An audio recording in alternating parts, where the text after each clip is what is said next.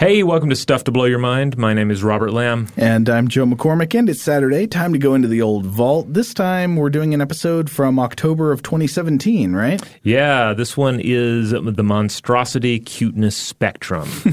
And this is a lot of fun. We get into some Japanese traditions, Japanese monsters, and especially Japanese monsters that have been transformed from hideous, murderous creatures into cute mascots and what that transformation means. All right. Well, let's jump right in. Welcome to Stuff to Blow Your Mind from HowStuffWorks.com.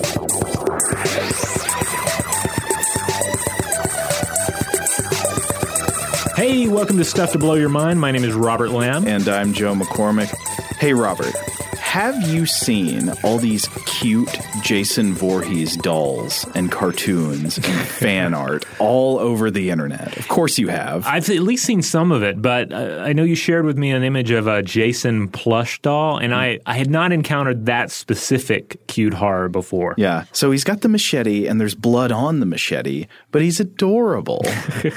But he has blood on it, like, murder weapons. I mean, even if we didn't know who he is, the context here is that this is a killer. Yeah, he's got a huge head, huge low-set eyes. He just looks so sweet. Little stumpy limbs. He's like a little cute baby Jason.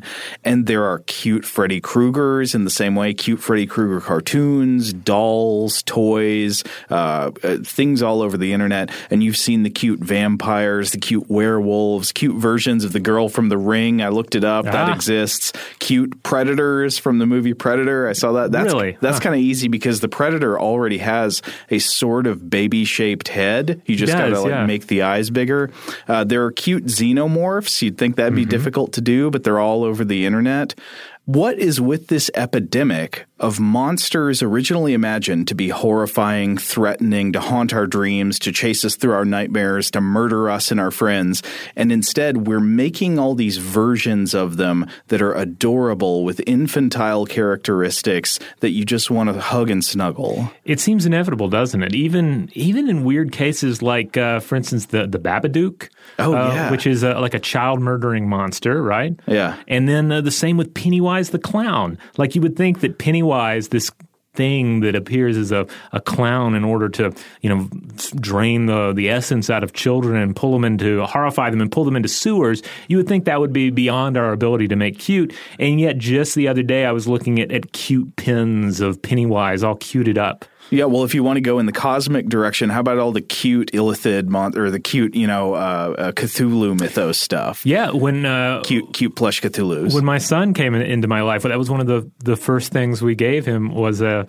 plush Cthulhu, which he loves, and it's an adorable looking creature. But yeah, he doesn't even know that it is essentially supposed to be a scary monster. I guess it's not funny to children in the same way it is funny to adults. No, he just sees it as a cool pretend little creature. It's like if you encountered Snuffleupagus and then somebody said, oh yeah, Snuffleupagus is actually patterned after this hideous monster. Right, this thing that snorts you up as a liquid through its trunk. Yeah. Though I do want to say, before this epidemic of cute cartoon versions and cute dolls and stuff like that of, say, Freddy Krueger, there is a precedent for this within the horror media itself because you've seen the Freddy Krueger movies, right? The Nightmare on Elm Street movies. Yeah, I've seen the first one and I've seen the remake.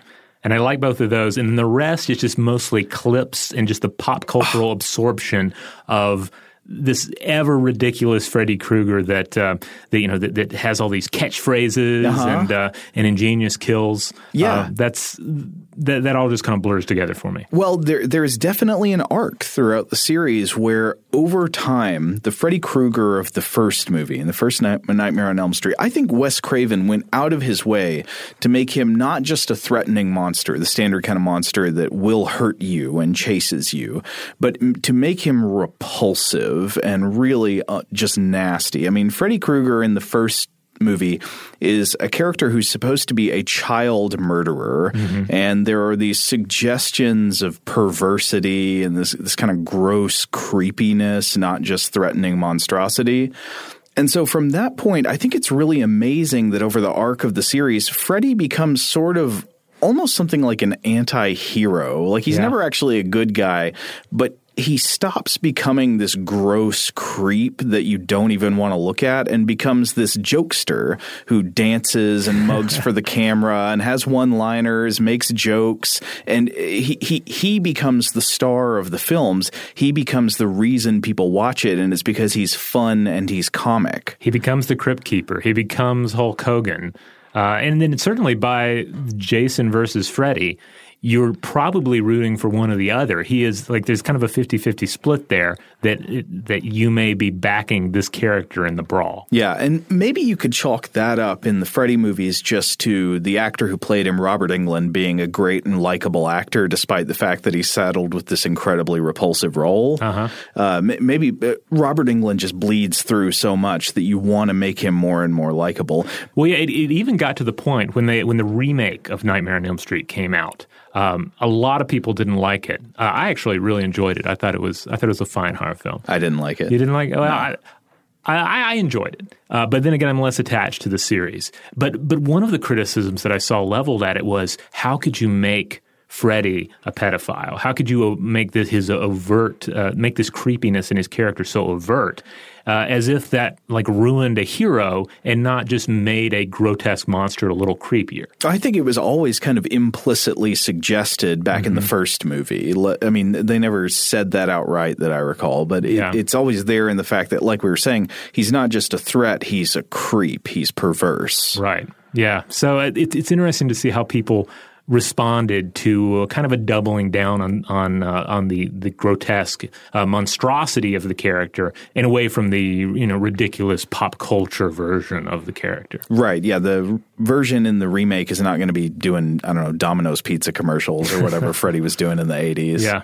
But of course, Freddy Krueger and the Nightmare on Elm Street series is not the only series where we see a monstrous, horrifying character transformed over time into something that's more approachable, more likable, more identifiable, maybe even kind of snuggly. This happens a lot in horror literature and even in horror folklore. Yeah, we're definitely going to get into some examples from folklore and legend, particularly some examples from Japanese folklore, because as we inevitably talk about both monsters and the world of cute. Like, you have to go to Japan because Japan is the home not only of some pretty hideous folkloric monsters, but also kawaii. This notion of like overt, just overpowered cuteness, the Hello Kitty level of cuteness that has not only taken Japan by storm, but has spread its cuddly tentacles into just about every portion of the earth. Yeah, it's like overclocking the adorability processor. Yeah, almost to the point of insanity. And I should also point out that this also goes the other way, of course. Just as monsters often become cute, there are also plenty of examples of people taking something cute and making it monstrous. I kind of did it just a few minutes ago talking about Snuffleupagus, but you inevitably see people who say do a Lovecraftian take on Totoro, and then there's a whole area of kawaii known as kawaii noir, which is like dark cute, where they have something that pretty much intentionally has a leg or maybe a tentacle in both the cute and the monstrous content bucket. I feel like this is something that very often happens in comedy animation. I think, shows like South Park and Futurama and Simpsons and stuff like that always have a scene at some point where a very cute animal turns out to be a horrifying killer. Yeah. So in today's episode, we're going to explore this. We're going to explore what is the relationship between the monstrous and the cute. Why is there this interesting interplay? And in doing that, we're going to, of course, discuss a little bit about what a monster is, though I think we've hit that harder in previous episodes here, Stuff to Blow Your Mind. We're going to talk about what it is to be cute, what's going on when something cute hijacks our brain, and then at the end of the episode, we're going to look to really 3 specific examples of Japanese monsters that may or may not be transformed into something cute. We'll be discussing the Oni, the Kappa, and the Tengu. All right, Robert, what is a monster? Oh, well, it's like cute. It's like pornography. We know it when we see it. Right. But if you really have to, if you really force somebody to define it, you tend to think about something that is awesome in form or size. It's novel in its chimerical combination of natural forms, like it's got the head of a seahorse and the body of a cow. That's a monster. Or it's just a giant seahorse. A seahorse the size of a school bus would also be a monster. I subscribe to the Metallica theory of monsterdom, which is that a monster is the thing that should not be. Yes. It's a thing that you behold and realize that it is not only not something you recognize from nature, but it's something that you do not wish nature had. Now, obviously, we violate those norms all the time because we get into monsters. We find ourselves at home thinking about monsters, and we kind of do wish there was a giant mummy crocodile with laser eyes. Right.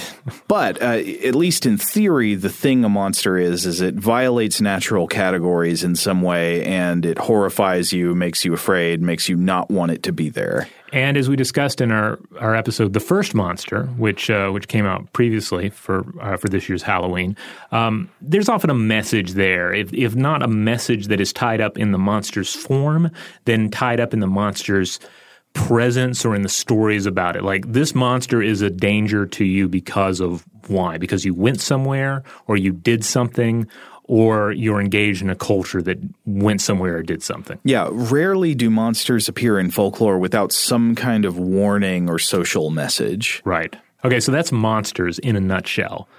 But how about cute?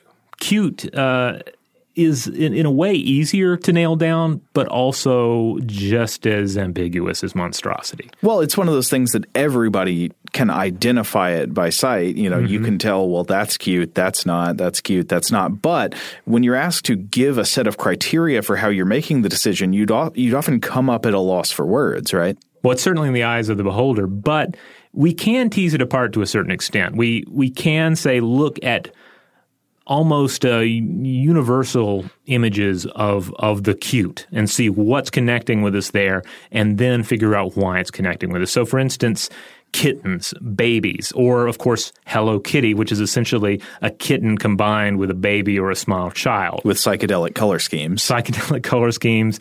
And then, of course, many cute creatures of either real ones or fanciful ones. What do they have? They have big, adorable eyes, or perhaps big jowls, baby-like cheeks. They're kind of Winston Churchills. Yeah. No. There do appear to be some biological roots to our recognition of cuteness. It does seem to go into our mammalian brains and not just into cultural categories, though culture may very well inform a lot of what we find cute downstream of these biological cues. So in his 1872 book, The Expression of the Emotions in Man and Animals, Charles Darwin suggested that natural selection is probably going to favor creatures which, in infancy, possess features that cause the adults of that species to protect them and take care of their needs, right? If you are a species that has a genome that says we usually give birth to babies we find repulsive and don't want anything to do with, that species isn't going to do very well. Right, or at least you're going to have a situation like the Komodo dragon, where the young of the Komodo dragon, they're on their own. Right. And they have to protect themselves from such threats as adult Komodo dragons. Exactly. So this would be in species that need to spend a lot of time protecting and caring for their young.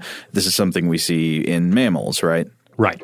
And other species, but especially in mammals. So a lot of Darwin's book deals with things like the screams of infants and how the scream of an infant elicits parental attention. But usually if an object is screaming at you, don't you just find it annoying? Like you want to get away from it? Like if there's just an orb in a room screaming at you, I wouldn't want to care for it. I would run away. Correct. Yeah. If a human on a train is screaming, there may be you want to find out what's happening. You might even want to help, but there's at least that question mark phase of the screaming. Right. What is going on here? Let me find out so that I can act accordingly. Yeah, it's attention getting, but the demands of an infant have to be more than simply attention getting. To be adaptive, they have to be sharpened to appeal to specific vulnerabilities in the adult caregiver's brain, like vulnerabilities that soften anger anger responses and encourage protectiveness and encourage generosity and sharing of resources and so forth. So something about the infant version of an animal has to convince the adult version of that animal to feel an attachment and to make sacrifices on behalf of this little creature. Now, we'll talk about this more in a second, but in some species, these appeals for parenting could be straightforwardly chemical, right? Pheromones and scent would be examples. But couldn't these biological appeals also be visual?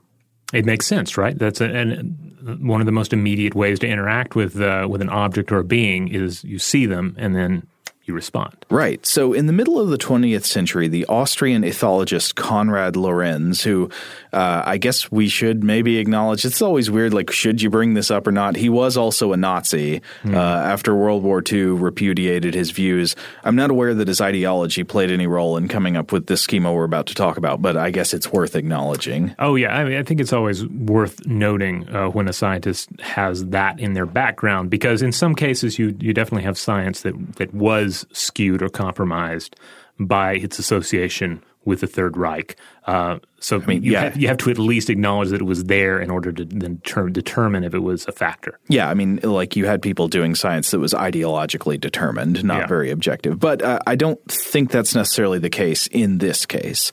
So Lorenz plunged into this field by observing animal species and coming up with what's known as the Kindchen schema, or the baby schema. It's a list of features that he believed were sculpted in order to trigger or release caregiving behaviors in adult animals. And he gave about 7 criteria. So let me know what you think about these, Robert. Okay. A large head. Okay. Yeah, babies have big heads. Predominance of the brain capsules. That's going to mean not just a large head, but sort of the large forehead, like the swelling of the upper part of the head. Large and low-lying eyes. A bulging cheek region. There's the Churchill jowls we were talking about. Yeah. Short and thick extremities. Okay. A springy or elastic consistency. Yeah, they when you poke them. Yeah, and a soft body. Yeah. There's your plush doll. And finally, clumsy movements. Yes, the toddling of the toddler. Right. And subsequent studies have found evidence to partially support Lorenz's schema. So this is one reason to think that, even if he's got some kind of crazy ideology, there might be something to this because subsequent studies seem to find some of the same stuff is true. So I'll mention one study from 2009 published in Ethology by Melanie Glocker et al. And this is called Baby Schema in Infant Faces Induces Cuteness Perception and Motivation for Caretaking in Adults.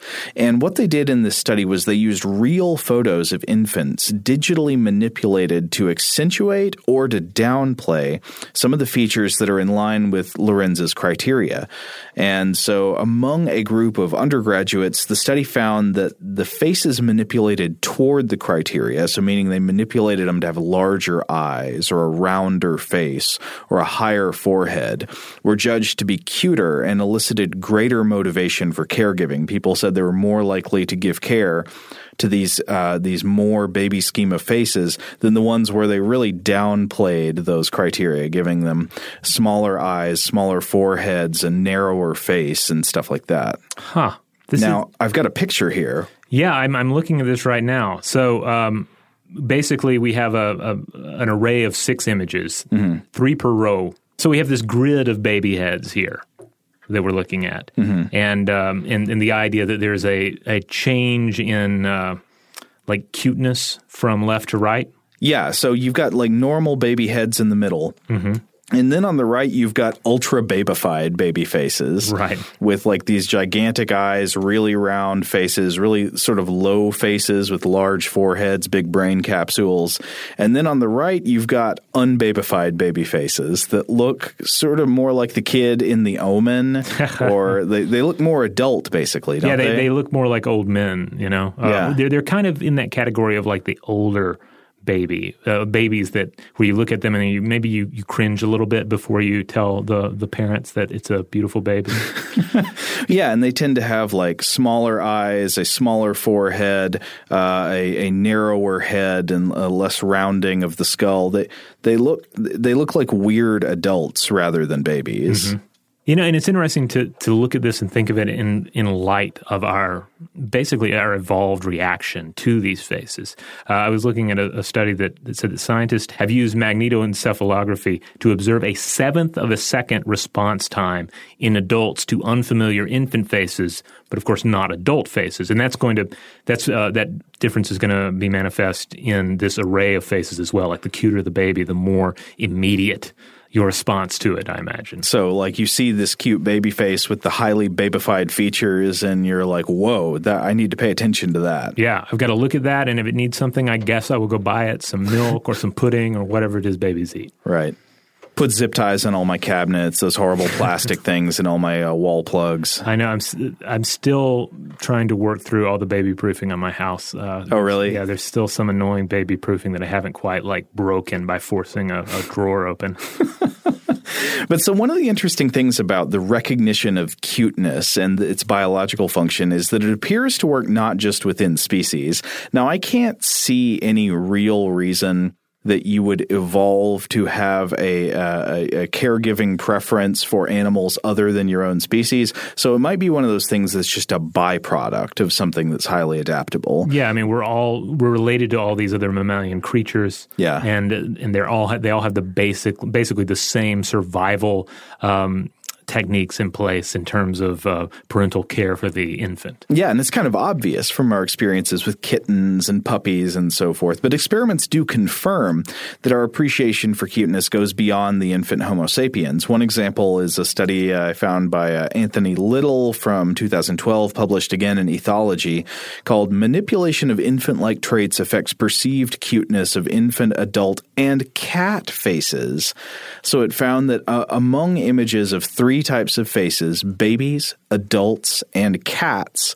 First of all, people found the babies and the cats cuter than adults. Mm-hmm. But then also, when the faces from all 3 categories were manipulated to have baby schema characteristics, for example, decreasing the jaw size and increasing the forehead height, people found them cuter. And this worked for adult faces, for human baby faces, and for cat faces. Okay, so getting into kind of the Betty Boop area there of the weird infantile but arguably attractive adult female. Yeah, it's just seeming to imply that we have the same kind of caregiving response or cuteness response to faces of all different types of creatures, no matter what age and no matter what species even. If there's a face and you make these certain types of changes to the face, we think it's cute usually, and we respond with awe, zip tie the chemical cabinet.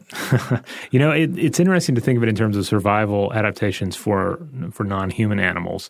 When you think of domesticated animals, cats and dogs, because certainly I think that I've certainly read some studies that argue for the cat's ability to essentially hijack us by making us think it's a baby on some level. Yeah, and I think dogs do that too to a large extent. It's certainly with puppies. So I could see it as a situation where an infant dog or cat that is either found or it's obtained when the parents are killed, suddenly those are less likely to be then killed and eaten or skinned or left for dead by the humans who have found it if it hits those same triggers, Now, another study I came across, a 2012 Japanese study published in PLOS One, and they tested the effect of viewing kawaii images or cute images on attentiveness. And they found that individuals who viewed infant animal images performed tasks better than those who viewed adult animals. What? Yeah. That seems weird.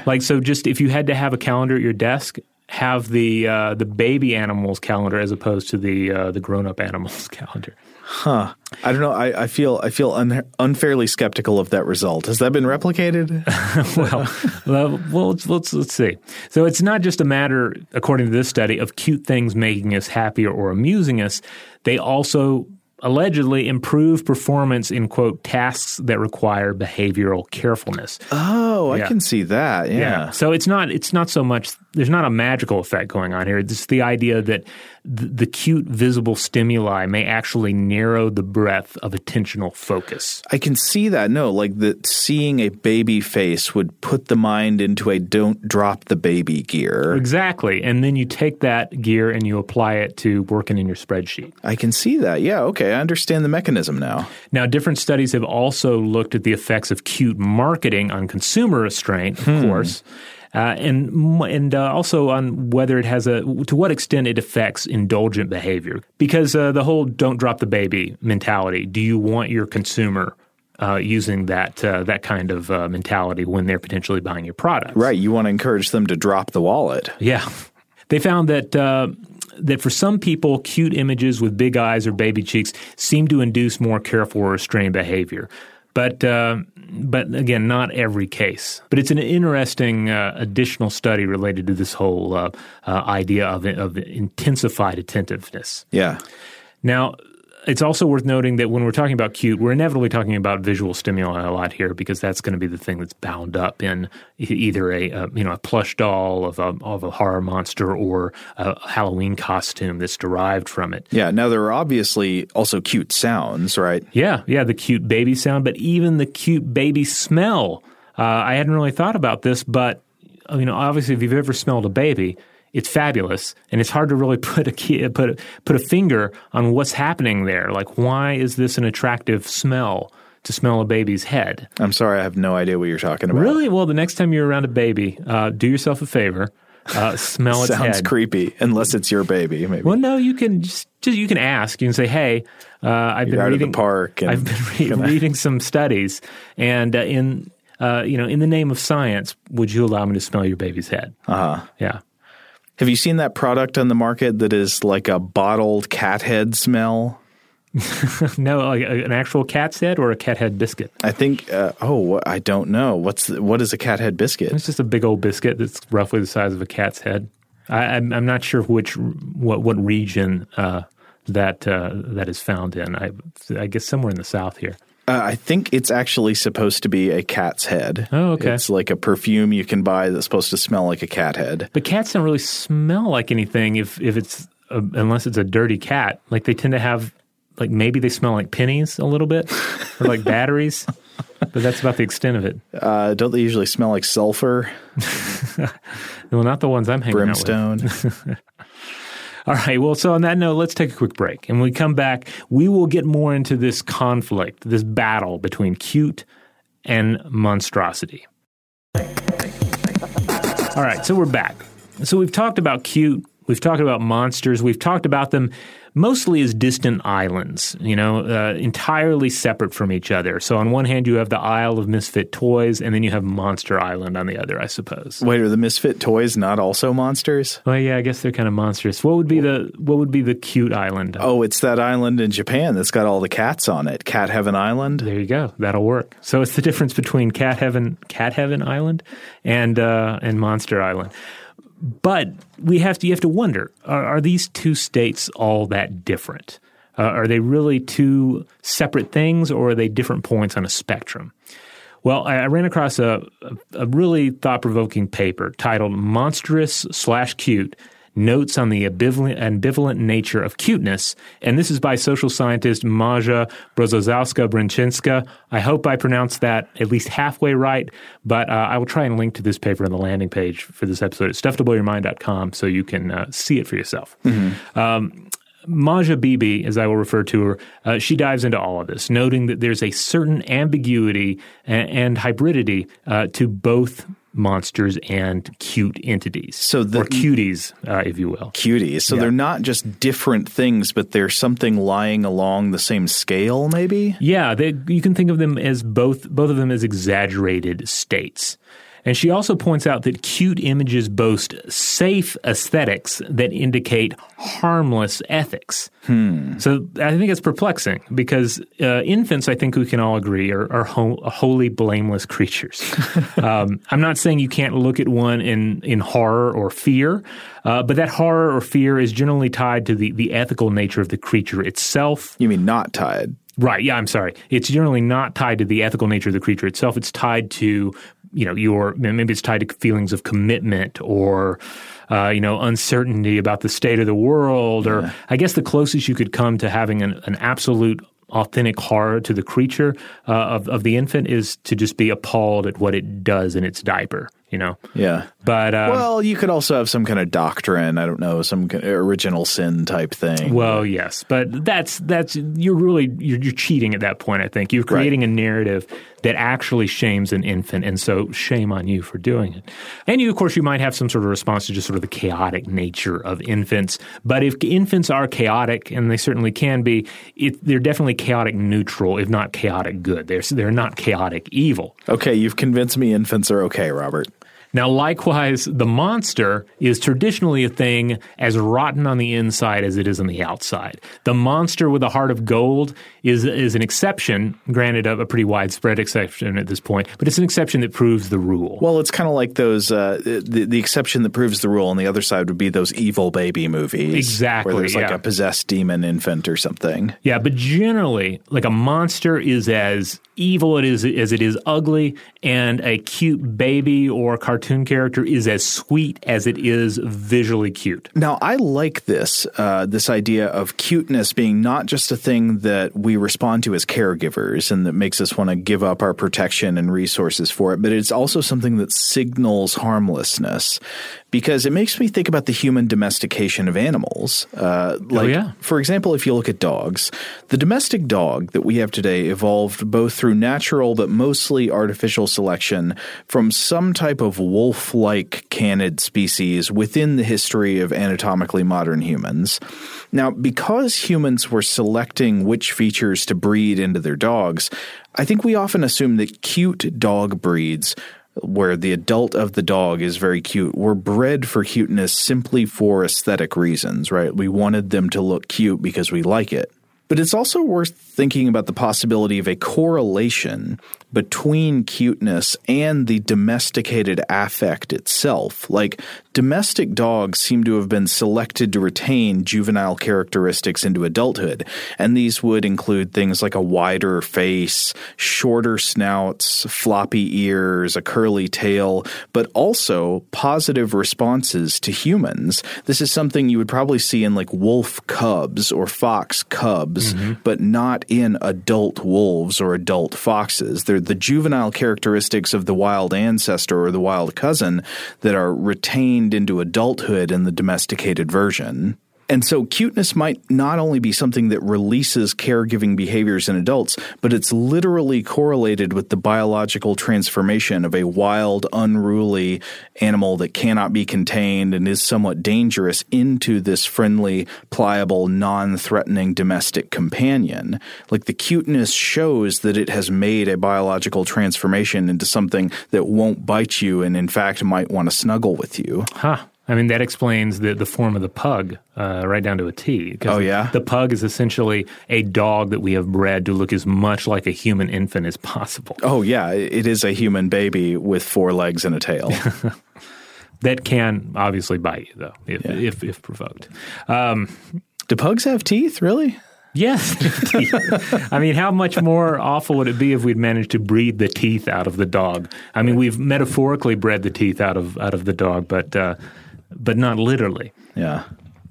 All right, so that Maja Bibi paper that I was discussing earlier, she also points a lot of this out about Japanese kawaii, that the term itself, again, this is the Japanese cuteness or hyper-cuteness.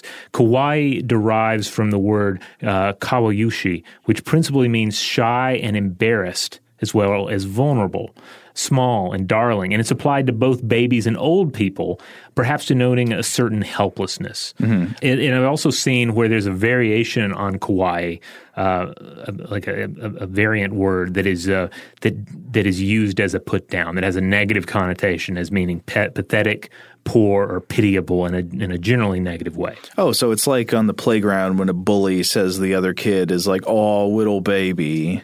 Yeah, I mean, it's interesting you bring that up because my son is in kindergarten, and he's still at the age where that is the ultimate put down. Whoa. Like, if you're going to insult somebody, you call them a baby, and it's the worst thing in the world, to the point where if our cat misbehaves, then my son will say, "Oh, baby mochi," or even it doesn't even have to be a person or a thing. It can just be a general idea, or it can be an object. And you just put "baby" in front of it, and that's like the ultimate belittling of it. Like the toaster won't work; it's a baby. Yeah, it's baby toaster. Like instead of saying "stupid toaster" or some other more adult word, you just say "baby toaster."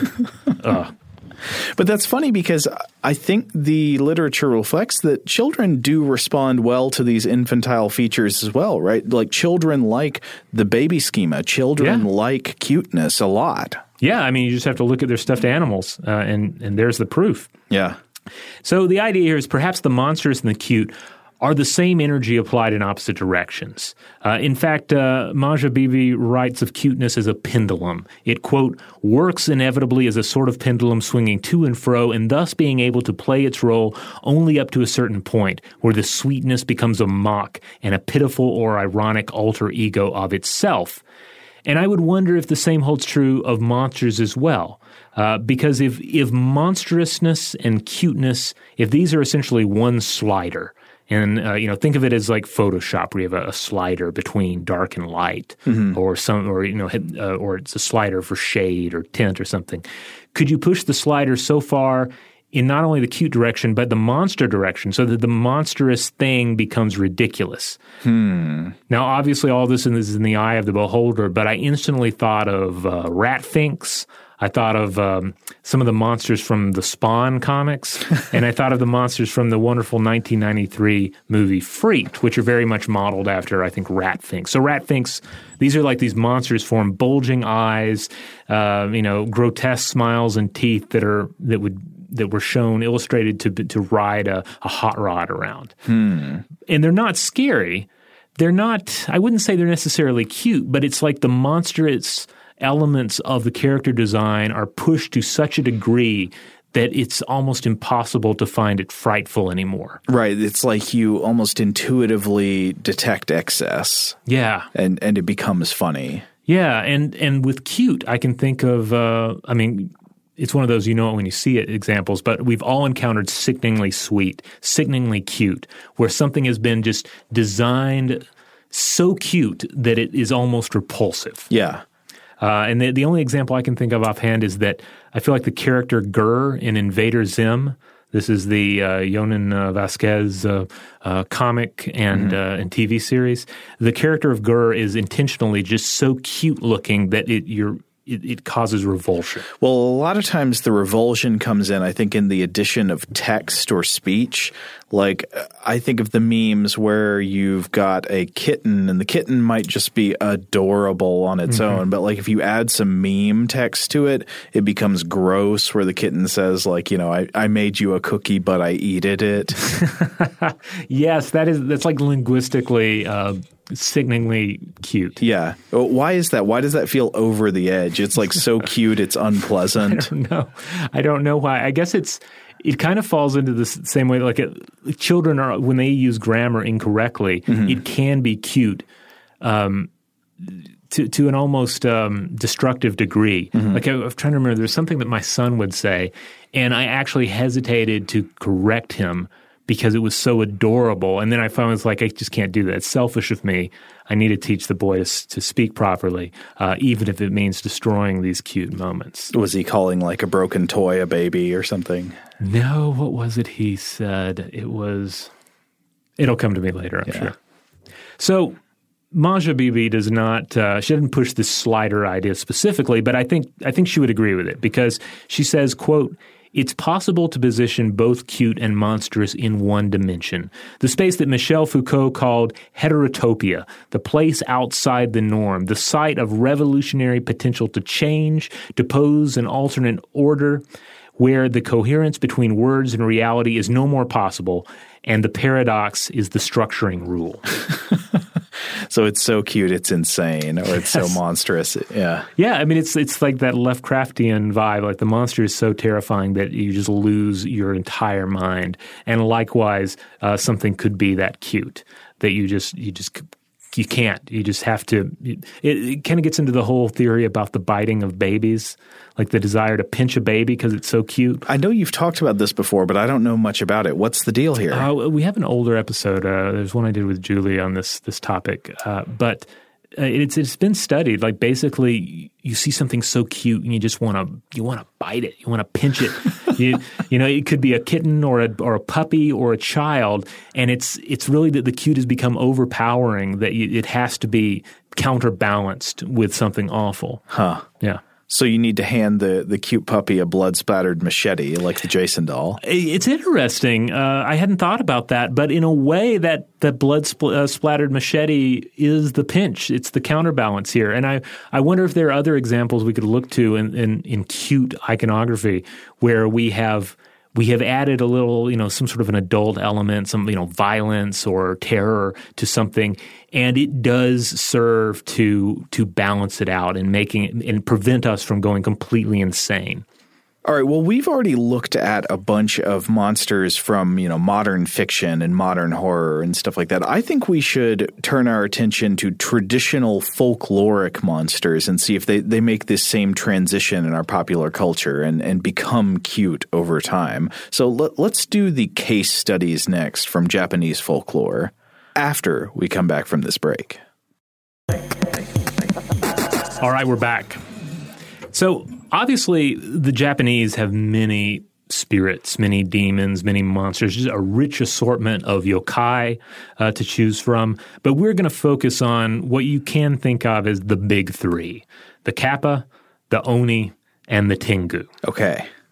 So let's start with the kappa. You're familiar with the kappa, I assume. Yeah, we both read this great paper from Asian Folklore Studies from 1998 by the scholar Michael Dillon Foster called The Metamorphosis of the Kappa, Transformation of Folklore to Folklorism in Japan. And it's just replete with all these great old kappa legends. This is a fun monster, despite the fact that in its original incarnation, it was not cute. It was a nasty, creepy, gross, horrific little demon.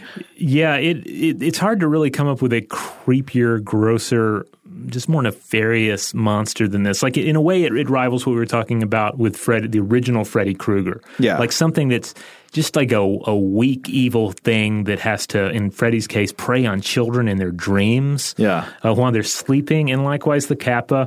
Is essentially a drowning monster. It's a monster that serves as a warning and a signifier of the risks of swimming or swimming alone in a pond or a river, or even walking by a river. Yeah, the inherent danger of water. Or using a toilet. I mean, it'll get you anywhere that's wet. Oh, it will get you too. So the kappa, also known as kawako, or the child of the river. Is essentially a Japanese manifestation of drowning fears, particularly with young children. And its signature hybridity, because you're going to find this hybrid nature in any monster pretty much, and certainly in the three we're looking at here, is that it's essentially a tortoise with a monkey's head, or it's like a monkey that has scales on it as well, maybe webbed fingers. And some accounts also go in an otter direction by making it hairy. Oh, but that'll make it cute, right? Well, it depends on the otter. Otters... Are they not as cute as I think? Depends on the otter. Like the giant otter, if you've ever seen like a giant, I think it's an Amazonian river otter, they look rather hellish. And if you actually study like the mating behavior of otters, like they're all pretty gross. Yeah. Like there's a lot of violence in their mating. Horrible. Face chewing, that sort of thing. Whoa. Yeah. But in the case of the kappa here, its other most notable feature is a small depression in the top of its skull called a sara, which contains a fluid that serves as its life force. And we'll get back to the implications of that in a second. So if this were like a low-budget horror movie, it would be Cuphead. I guess, yeah. So the kappa draws people and animals into water where they devour their prey and or drink their blood or their life essence. They're also big sumo fans, so they might like the sport of sumo. Yes, they love sumo wrestling, and they might try and wrestle you. And there are at least 8 regional variations on the kappa, and most of what we know of them comes from early 20th century folklorists and or amateur collectors. But If you want to avoid the kappa, there are 3 ways. 1, don't go where there are kappas. That's a big one. Okay. Don't go near the water at all. Or you can befriend them by bringing a cucumber. And stories vary because they like cucumbers, but stories vary on whether eating a cucumber prior to swimming will attract or repel the monster. Now, they like cucumbers, but they don't like gourds. That's right. Gourds will repel them. And there's some interesting material in the paper here that gets into exactly like what that means, the symbolic meaning of like the phallic cucumber and an arguably yonic gourd. So it gets heavy. It's a great paper. And then finally, you can make a low bow to the kappa, especially if it's challenging you to a sumo wrestling match. And this will force it to respond in kind. So it'll dump its own life force out onto the ground. Oh, Cuphead is tricked. Yeah. I think this is fascinating because this may be the only monster that can be slain through etiquette alone. Just proper Japanese etiquette, and you will defeat it. Yeah, and this does seem to make it not quite as, absolutely horrific as some other monsters. Now, there are horrific qualities to it, but the fact that you can so easily trick it and the fact that it seems bound by some standards of politeness does sort of undercut its original horror. Maybe? Yeah, a little bit. But then again, you also have to look at this in any monster and realize that it's not occurring in one place at one time. Right. There are various traditions, various versions of it. So you can easily see somebody comes along and like, this monster sounds horrible. This monster needs rules to keep it in place. Yeah. And these are the cultural rules that will keep the monster at bay. Now, if you're thinking to yourself, well, that kappa doesn't sound that monstrous, so it drowns or drains a few children. Well, wait for this, because Foster in his paper points out, quote, not only does the kappa have a penchant for pulling both children and adults into the water, but it often does this in order to steal the liver, a feat it achieves by reaching its arm up through the victim's anus to snatch the desired organ. Yes, you heard that right, folks. It will steal your liver through your anus. And to do that, it gets worse. In order to steal the liver, it has to essentially uncork the human anus by removing the non-existent organ known as a shirikodama. Quote, a ball once thought to be the mouth of the anus. This is maybe something we should do an entire episode on someday, is all of the non-existent human organs people used to believe existed. That would be good. Let's remember that one for later. Now you're probably wondering, well, why would they make this up? Why is there has to be a reason to make up this organ? And like clearly you can inspect yourself and realize that there's no cork organ in your anus. But the grim reality here is that you have a drowning victim. A drowning victim is found, and they may have a, quote, open anus due to the unclenched sphincter muscles. Oh, I see. And this falls in line, of course, with the kappa's role as a monster of drownings. You find this body, and here it is. There's something peculiar about it. Its anus does not look like a living person's anus. But wouldn't this be the case with any dead person, not just somebody who drowned? Yeah, and that's something that Foster brings up. However, my read on it, though, is that if you're dealing with people who have drowned, I feel like there's a higher possibility that body is found nude or mostly nude since it was swimming. Whereas bodies in other situations may be covered with clothing and then therefore less susceptible to this kind of folkloric exploration of what is happening. Okay, but it's not just going to pull you into the river or the lake or whatever. The kappa also haunts toilets. That's right. It may wait until you are vulnerable while pooping or peeing, perhaps near the water, and it is ready to attack the buttocks and hips, according to Foster. So it's not only a murderous creature; it's a creature of profound sexual violence as well. Like it is. It's part of its design, this kappa. That's just how monstrous it is. It's very much like the Freddy Krueger. Like the kappa and Freddy are essentially cut from the same mold. Right. Not just threatening, but really gross. Right. So how do we get from this to cute, you're probably wondering? Well, as Foster explores in his paper, by the 1960s, folk belief in the creature had all but vanished, and it had become a, quote, clean, cute creature used as a symbol of tourism, of commerce, of clean water, and even as a symbol of village and national identity. Huh. And he says that this falls in line with Hans Moser's 1962 notion of folklorism, in which an existing folklore is taken out of context and altered or invented for a specific purpose. And, of course, media and commerce play a heavy role in this. Now, I thought this was interesting because I wondered about this concept of folklorism. And the idea is that someone would take existing folklore and change it or invent new folklore or manipulate it, take it out of context for some kind of intentional conscious purpose. Right. But it makes me wonder, how is that different from the way in which bits of folklore are originally created? Like why – it's almost as if assuming that folklore arises unconsciously out of the spirit of the people, and that when people consciously manipulate folklore, that's a different kind of thing. I sort of wonder to what extent the things we think of as folklore, the original stories, are consciously created, are they not? Well, I mean, it comes back to the whole rules thing I said earlier, like imagining someone or multiple people coming along and tweaking an existing legend or folklore in order to convey a point or to convey a slightly different point. Yeah. And then likewise, I mean, yeah, there's one example that Foster points out, and this is from the Edo periods. This was 1603 to 1868 in Japanese history. And in this case, apparently you had a doctor who used a story about a kappa as a way to promote his business. The idea being that, as is the case with a lot of these monsters, they have some sort of hidden knowledge or hidden powers that a crafty individual can trick them out of. And so this doctor learned some, I think, a bone setting technique from the kappa, and he basically put that on his calling card. If you're going to go to the doctor, then go to Dr. Kappa Touched, and he will use his mystical abilities to heal you, which is essentially a marketing ploy. Yeah. So keep all that in mind. But basically, what happens is, after a while, people have forgotten about the kappa. Like there's no longer any belief in it. People are not reporting sightings of the kappa, but you end up going through several waves of sort of the kappa renaissance, where people rediscover it and they start using it in new ways. And this is inevitably going to involve outsiders crafting it.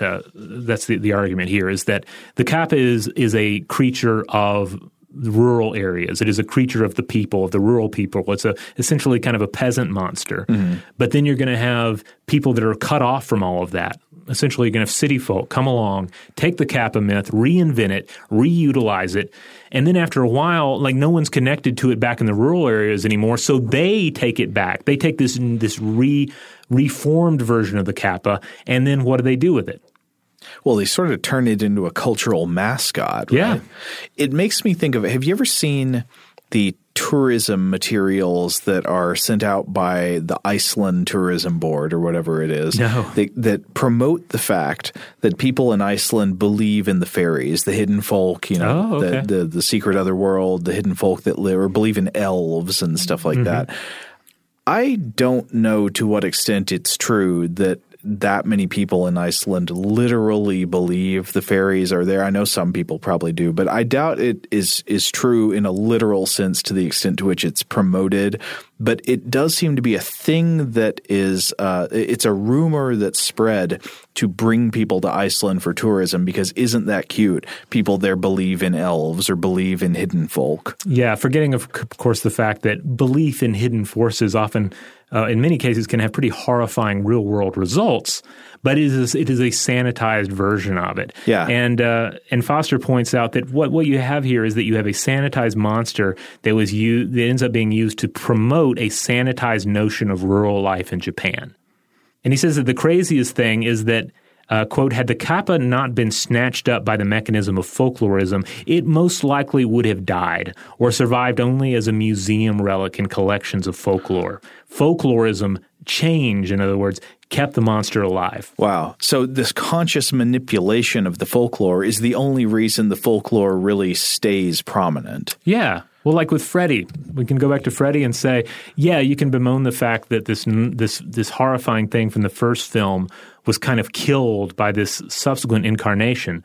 But if Freddy I don't know how many people really bemoan that fact, but I see what you're saying. Yeah, but certainly like that's how it survived. It grew into the shape and the size that was sustained by the culture. Freddy became the Freddy that we needed, that was essential apparently to modern Western living. Right. Or maybe not the Freddy we need, but the Freddy we deserve. Exactly, yeah. Okay, so how about another monster from Japanese folklore, the Oni? Oh, yeah. So we read another paper about this called The Transformation of the Oni from the Frightening and Diabolical to the Cute and Sexy. And this is by a Japanese scholar named Noriko T. Ryder, also in the journal Asian Folklore Studies, and this is from 2003. So Ryder's paper is really interesting. It charts a very, very similar arc to what we talked about with the Kappa, this folklore monster transforming into something that's different in modern 20th century pop culture. The Oni appear in Japanese literature and folklore going back to ancient times, and the Oni are generally these large, disgusting, shape-shifting monsters with one or more horns on the head. They wear tiger skin garments, and they like to eat human flesh. Other common powers include flight and the ability to shoot lightning, and there are sort of different breeds of Oni, right?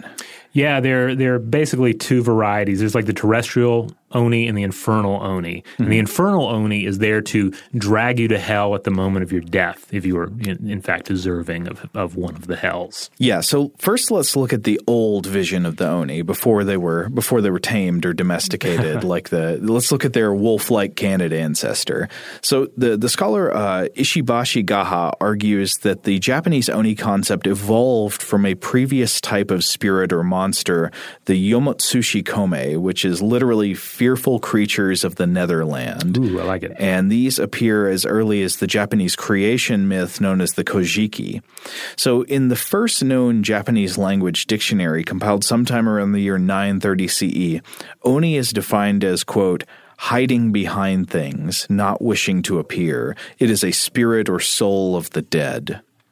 So in this earlier vision, it's more of a spirit. And there are these different categories of Japanese folkloric beings. There are, more like the kami, the deities. Right. And then there are the yokai, which are more like the monsters.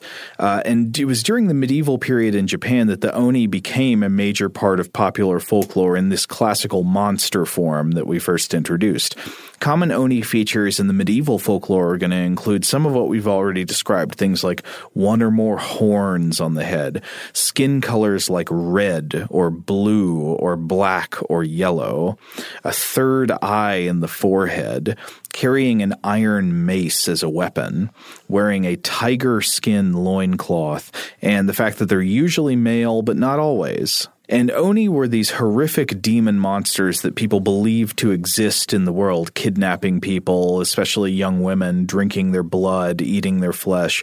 But they also seemed to be this useful cultural concept. In the words of a scholar named Komatsu that Ryder cites in her paper, many Oni were, quote, people who had different customs or lived beyond the reach of the emperor's control. And you can see this in the way that Oni were deployed in Japanese imperial propaganda during World War II, which was depicting enemies of the state such as Winston Churchill or FDR or the Chinese leader Chiang Kai-shek as Oni. And it's common, of course, during war to motivate your populace against the enemy by characterizing them as devils of some sort. Oh, yeah. We see plenty of examples of that in Western countries as well during the same time period. Absolutely, yeah. But apparently this cultural inclusion and exclusion tactic follows the Oni monster specifically deep into history. So a few stories about the Oni. One story appears in the 10th century CE narrative Tales of the Issei, and it goes like this. You got a man, and he falls in love with a woman of high social status, and he kidnaps her. And they are fleeing in the night, and there's a thunderstorm. So the man decides they should take shelter at a ruined building near the Akuta River. And the woman goes inside the building for shelter, and the man stands guard at the door all night. But when the woman is alone inside, an Oni appears, and it eats her in a single bite. Oh, man. That's got to be a big Oni, right? Yeah. She screams when the Oni's there eating her, but the man standing guard doesn't hear her because of the thunder. And this portrays this sort of alliance between the Oni and these powerful elemental forces like lightning storms. Oni are sometimes said to be able to shoot lightning. Now, another story is contained in a 9th century collection called the Nihon Ryoiki, and the story translates to "on a woman devoured by an Oni." So at the time the Emperor Shomu reigned, a rich family in Yamato province had this beautiful daughter, and lots of men wanted to marry her, but she was like, nah, not interested. Until a suitor shows up with unbelievably extravagant gifts to win her over, including 3 carriages full of silk. So she accepts his marriage proposal, and on the wedding night, the newlyweds stay in the house of the bride's parents. The woman's parents hear her crying out in pain during the night, but they don't do anything about it.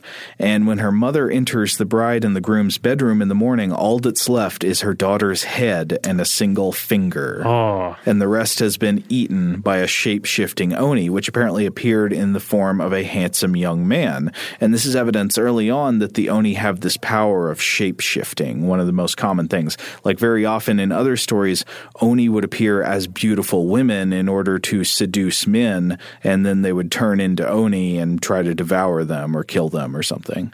Someone should do a version of the werewolf game with Oni. They're perfect for it, you know? That would be perfect. Yeah. Oni, yeah. There are Oni among us. Okay. So how do the Oni become cute? Yeah, because it's like with the Kappa, this sounds pretty monstrous and horrific. This is like a standard, like, woman-eating ogre here. How does it become a cute thing? Well, Ryder cites several examples of how Oni have become cute in modern Japan on a very similar time scale to what we talked about with the Kappa. You know, the Kappa especially having these cute incarnations in the second half of the 20th century, especially around the 1970s. One example of cute Oni that Ryder cites is the Lum Invader. So in 1978, the Japanese manga artist Rumiko Takahashi created this incredibly popular series called Urusei Yatsura, which translates literally into something like "those obnoxious aliens." And beginning in the 1980s, it was adapted into a TV series, films, and a bunch of other spin-off media. And the premise is that there's a group of Oni from outer space that arrive on Earth, sort of blending Oni folklore with these alien invasion stories that started to become popular in the middle of the 20th century. And one of these invaders is an Oni called Lum, who at first is part of this invasion force, but somehow she ends up becoming the loving and devoted wife of a lecherous teenage boy on Earth. Unlike the Oni from medieval folklore, Lum is not overtly monstrous. Instead, she's represented primarily as cute and through overtly eroticized characteristics. In short, she's depicted as she's supposed to be sexy. And Lum has these subtle signs pointing toward the traditional Oni. For example, Oni usually have horns. Lum has these couple of diminutive horns on top of her head. She sometimes seems to have fangs and other indications of a cannibalistic nature. She seems to have the power to shoot lightning, which is associated with some Oni legend. She can fly, like the Oni.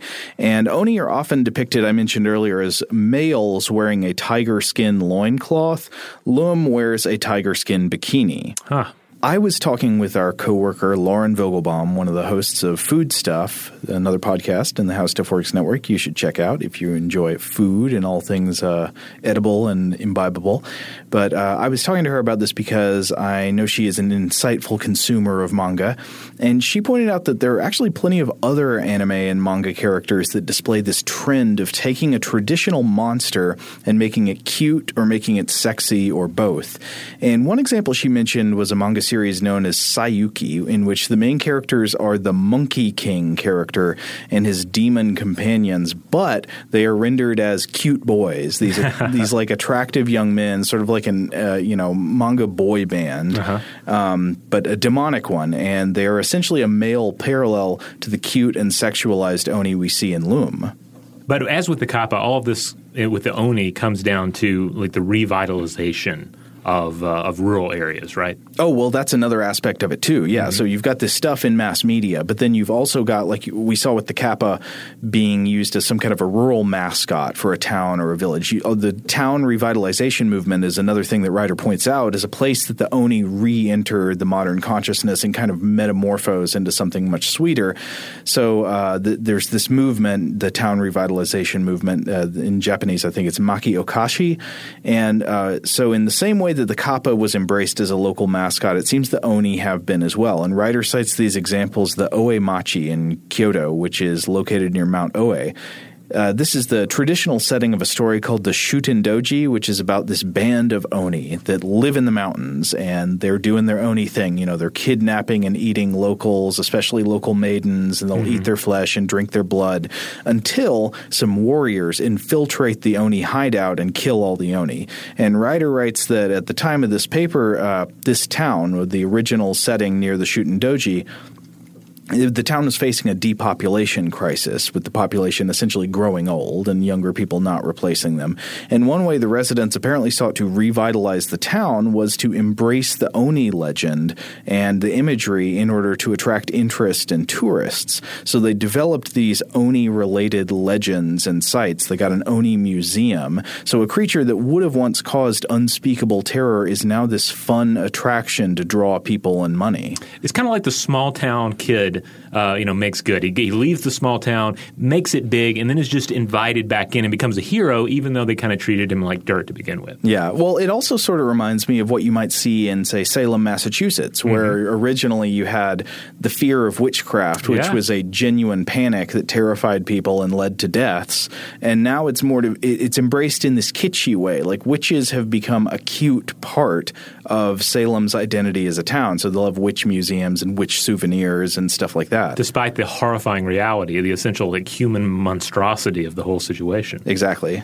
So what can we take away from this example? Well, Ryder's got some ideas. So we've got these two different things I mentioned, the cute, non-threatening, and eroticized Oni that appear in Japanese cartoons, and the embracing of Oni folklore as an economic and tourism draw. And Ryder writes that much of the art and entertainment in Japan still views the Oni as evil and terrifying beings. Like, it's not all cute Oni now. She gives the example of the 1990 film Dreams by Kurosawa. I've seen that one, yeah. And one of the stories in this movie apparently tells the story of humans who were turned into Oni by a nuclear blast. Oh, man.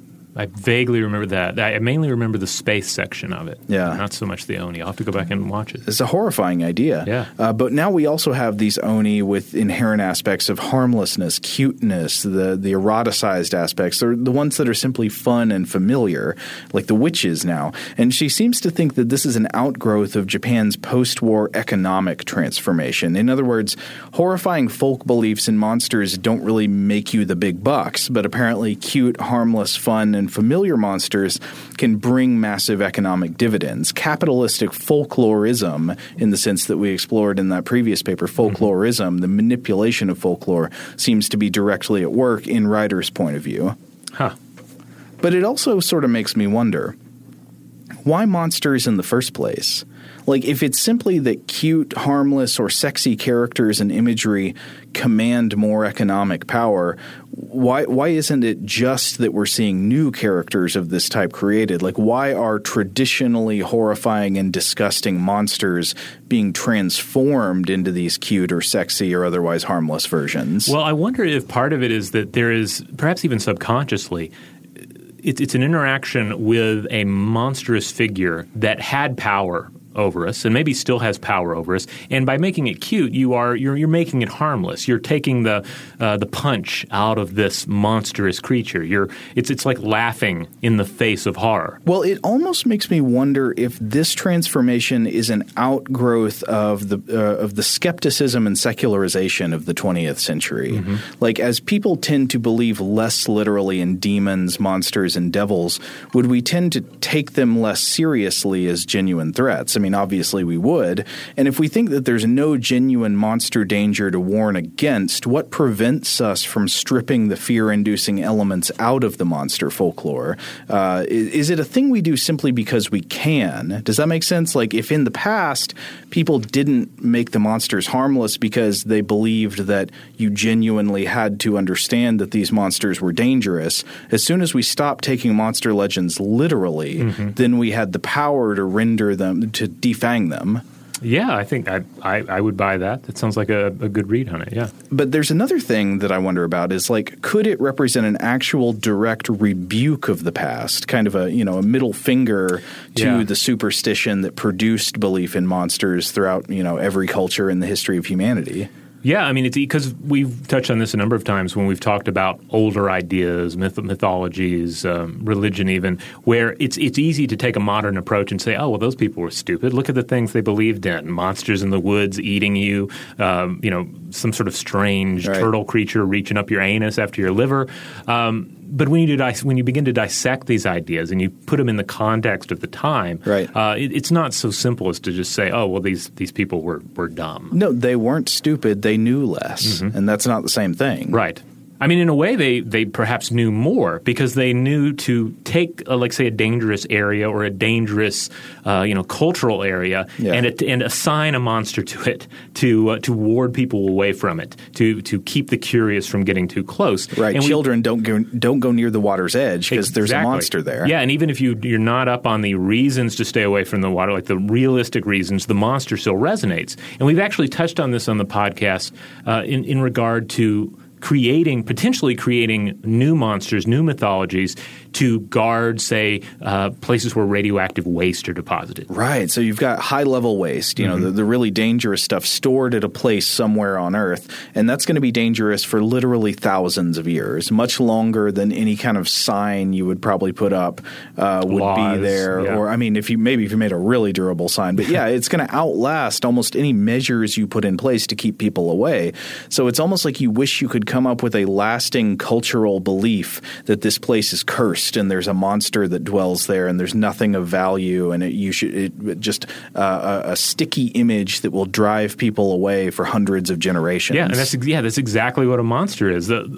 Nations fall, empires fall, laws fade, signs of warning fall into the dust, but the monster perseveres. Yeah, and so coming back to how we make the monsters cute, I'm wondering if it's this secular rebuke. Like, is turning a monster cute an attempt to say, even unconsciously, maybe not like people do this on purpose, but are they at some level saying there are no demons, devils, or monsters, and I'll show you? And they do it by making the image cute. Is it like sort of the equivalent of blasphemy, but instead of against the gods, it's against the monster belief? Yeah. And of course, it's dangerous to rebuke the monster because no matter how silly you think it is, no matter how two-dimensional the monster might seem, there's probably a lot more going on there than meets the eyes. Totally. I was thinking one other way to clarify what might be happening here. I don't know. Maybe this won't be any additional clarity, but are there any monsters we can think of that have not undergone this process, where there are no cute versions of them or almost no cute versions of them? There's not any pervasive attempt in the culture to make a toothless version of the creature. Well, if we're looking at Japanese demons, I would say that the Tengu is probably an interesting case of this. Okay. Now, that's not to say there are no cute Tengu. You can certainly find them. I found them just doing image searches for the English word Tengu. But you think they're less prevalent? I'm getting somebody with more experience with Japanese culture and pop culture can maybe chime in on this, but it seems like there's less of it. You do see Tengu showing up in video games and manga and all other forms of media, but they tend to retain a certain seriousness that is lacking from, again, the kappa. You don't see kappa snatching livers out of anuses as much anymore. But in these cases, the Tengu still tends to retain a certain regal character and a certain dangerous element as well. Yeah. So I should probably talk about what the Tengu is, though, for anyone who's not familiar. Hit me with it. All right, so the Tengu, they are a warrior class of monsters who reside in the mountain forest of Mount Kurama, north of Kyoto, and their hybridity is that of a bird and a man. Usually they're described as having a humanoid body, but with glowing eyes and a long red beak, and sometimes that beak is more depicted as a long nose. So I imagine if you've ever played a video game and there's a character that seems to have a mask with a long red nose, that's essentially a Tengu. So they have feathered wings, and they're warlike. They're skilled in martial arts. Humans sometimes seek them out to learn their arts, but frequently go mad upon encountering them. And then, of course, they also have this mischievous side. So if you're in the mountain woods and you hear something like laughter, well, that might be the laughter of Tengu. If a tree falls, it might have been taken down by a Tengu wind. And these examples are from the book by Haruko Wakabashi, The Seven Tengu Scrolls. So the thing about the Tengu is that they were, they varied in form, purpose, and even alignment. There were, in some cases, good Tengu, but for the most part, they were portrayed as, especially in medieval Japan, as being evil, vengeful, chaotic spirits. They were enemies of Buddhism. In some cases, they were fallen priests who failed to achieve nirvana. And they were the embodiment of Ma or Mara, or obstacles to Buddhist enlightenment. Now, it's worth noting that they were different from moral evil in this regard, or aku. In this, the Tengu were you can essentially think of them as obstructionists. They were there to just to try and prevent you from achieving enlightenment, and you had to battle them in your life to get past them. So they were kind of serious business, Yeah. And very high-minded, monstrous symbols. And I think that's key too. Whereas these other examples were rural monsters. These were kind of the peasants' monsters. The Tengu was the thinking man's monster. And I think that plays into its survival. Yeah, so I wonder if something about the level to which a creature is incorporated into formalized religion rather than just being a part of informal folk creature or deity belief. That's true, because there are shrines even with Tengu imagery. So they were more divine in many respects, and again, more regal, more a property of the ruling class and the priestly class as well. They were also tied up with explanations for a lot of serious stuff that was going on in the medieval period, a lot of the chronic social disorder and instability. They were symbols of chaos to explain the rise of the warrior class, war, and just the political disunity in what some saw as the final age of Buddha's teachings at the time.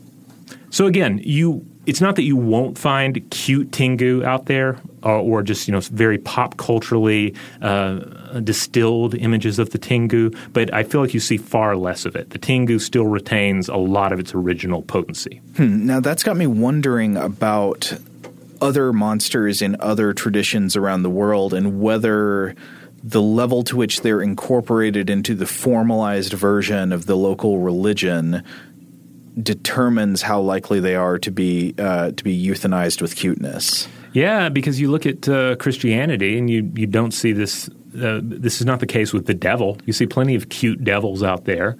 Yeah, you do.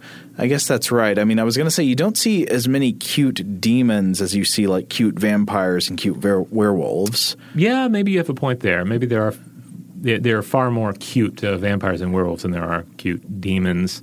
Or some of the more potentially problematic characters, I guess, like the angel of God. How many cute angels wrestling humans are there? And I guess you also have to ask the question, like, how many trolls are there in the culture? Like how many people are willing to take even sacred cows and make them cute just for the sheer just for the giggles of doing it? Well, then again, I mean, so I think there might be something to that sort of blasphemy equivalent. It's not blasphemy against the gods, but blasphemy against the monsters, a sort of intentional rebuke and a desire to undercut their perceived power. There might be something to that, but I don't know if I really feel that when if I were to draw a cute vampire, I don't know if I'd feel spiteful in doing that. Well, I might just feel kind of like, oh, that's funny. You can't imagine someone going, "Get away from me, baby Satan." You have no power over me here. Get thee behind me, baby Satan. So another thing I was talking to Lauren Vogelbaum about was about this question of what contributes to the transformation of terrifying monsters into these cute versions of themselves. And she made a point that I thought was really interesting. She said in the context of Japanese depictions of cute monsters in manga and anime, what if it's the creeping sense of delayed adulthood and the extension of childhood that we see in a lot of cultures in the 20th century, and especially the second half of the 20th century and in the 21st century. I mean, maybe there are some cultural critics who would come back and say this is not really a thing. This is one of those, BS trend pieces. But there are a lot of people who would argue that there is a sort of creeping infantilism among adults in the Western world, especially. I mean, I know you've heard that argument, right, Robert? Yeah. I mean, and certainly it does seem like we remain many of us remain children longer. We don't give up all of our childish things as we become adults. Right. We tend to stay in school longer. We get married later. All of these things that are traditionally in cultures thought of as sort of rites of passage to adulthood get like delayed later and later into life.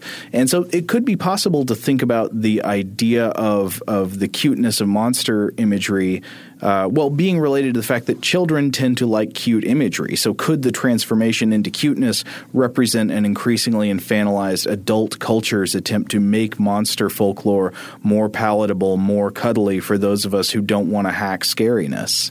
Yeah, I think it could very well be the case. And, of course, it comes back to the idea, too, of cuteness and monstrosity being upon the same spectrum, being within the same dimension. And so there's this they're interconnected already anyway. So it's all the more easier to begin tweaking these images and skewing their meaning. Now, I want to be clear that I'm not necessarily endorsing the idea that adults are more infantile than they used to be. I just know that is a theory out there. I'm not sure if I buy it. I remain agnostic. One more thing that this makes me think about is back to our episode on euphemisms. Robert, you remember the concept of the euphemism treadmill and the dysphemism treadmill? I do, yes. So the euphemism treadmill is this concept. I can't remember who came up with it. Was it Steven Pinker? I believe so. That sounds right. I'm going to say it's Steven Pinker, and I can be the one that's wrong. Essentially, the idea is that you have a euphemism, which is a term you introduce to be a polite sort of elision word to indicate a concept that's somehow problematic or offensive or causes people, it's the nice new word that you say. But eventually, that word itself tends to become perceived in the culture as not nice. So, for example, crippled was supposed to be the nice word for people with disabilities. Right. And then it came to become a word that you would never want to call somebody. And so there's this process like that. But then the same thing happens the other way with dysphemisms, with words that we want to use with negative connotations. So, for example, how the word sucks, to say like that movie really sucked. That used to be an incredibly vulgar and offensive, just nasty thing to say, and now little kids say it. I mean, it's everywhere. It's lost its power to shock and offend. So you have to keep inventing new words. So you're saying essentially we have to keep inventing new monsters as well, because the old ones lose their power? I mean, I think that could to some extent be true. Like we may be seeing some kind of equivalent of the dysphemism treadmill with the monsters of old. Over time, they're just going to lose their power to shock and offend, and they become like the little kids saying sucks, the little kids running around with cute vampire dolls. Wow. And it's super hard nowadays with the internet because you have like probably a lag time of just hours after a film comes out before someone has made a cute button or a cute T-shirt or just a meme based on that monster. Yeah, it happens immediately. When there's a new movie, it happens. And I think it creates a great challenge for, say, horror movie creators to make a traditional monster scary again. Think about how many recent vampire movies you can think of that have really scary vampires. They've sort of lost their power, haven't they? Yeah, you just can't trot out the same vampire over and over again because nobody's buying it anymore. Right. I mean, when Bela Lugosi first showed up on screens, he had people screaming in the aisles of theaters. Now you watch it and Bela Lugosi is great, but he's not scary. Yeah, we often forget just how terrifying that performance actually was, and is really if you look at it with new eyes. Yeah, especially if you knew that he would end up in Ed Wood movies. That's true. All right. Well, there you have it. We have explored the monstrous. We've explored the cute. And we have explored the bridge between. I want to know from you out there, what do you think is going on psychologically, culturally? What is happening when we take these horrifying images and creatures and make them into cute plush dolls to cuddle with? Yeah. Why do we keep doing it, and what effect does it have on the culture? Yeah, what are your favorite examples of this process? And what monsters, if any, have not gone cute? And how long will they remain that way? As always, you can find us on social media. We're on Facebook, Twitter, Tumblr, and Instagram. And hey, on Facebook, we have this wonderful little discussion module you can look up. It's a group. You can join it. And you can chat with other folks who listen to the show as well as the hosts themselves. And hey, also stufftoblowyourmind.com. That's the mothership. That's where you'll find all the episodes going back to the beginning of time. And if you want to get in touch with us directly with feedback on this episode or any other, you can always email us at blowthemind@howstuffworks.com.